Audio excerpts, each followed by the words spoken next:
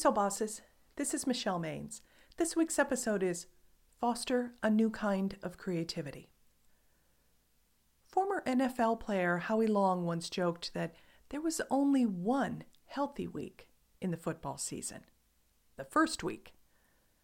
Right now, you may feel like a tackled football player, dinged up and bruised by plenty of losses or disappointments this year. You can still make the most of the time left on the calendar. You just need solutions. So we'll talk about 4 techniques you can use when hard days happen in the November series, Hack Your Day.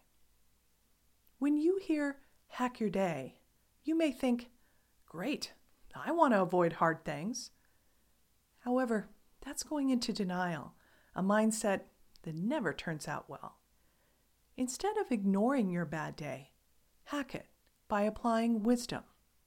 Wisdom is a combination of important qualities: knowledge, experience, and the ability to perceive, understand, and adjust for what's happening around you in real time.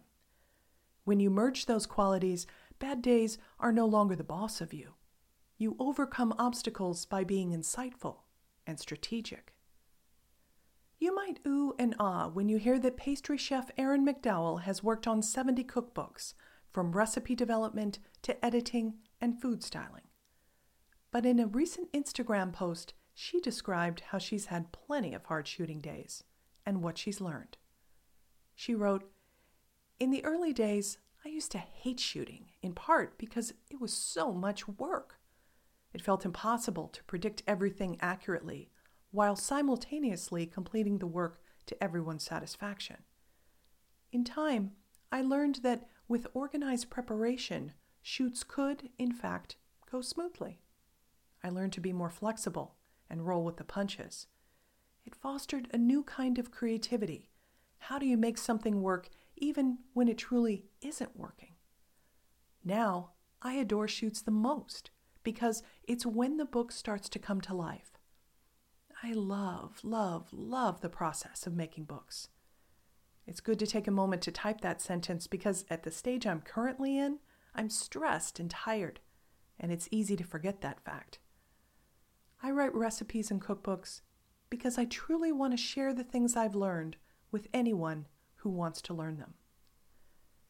I don't know about you, but when I hear someone else say, I'm stressed and tired, I think, girl, me too. But that's where most of us get stuck.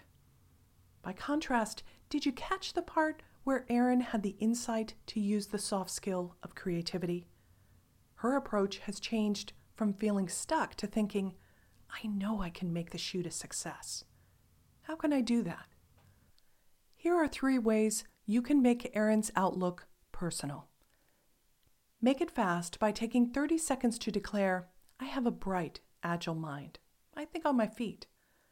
Make it deep by taking 30 minutes to remember when you worked your way out of what seemed to be an unsolvable problem with a sudden, bright idea. And make it real by writing down and keeping your insights so you can remember those successes the next time you have a hard day. Your self-confidence will thank you. The world may dish out less than perfect circumstances this week, but use that day wisely.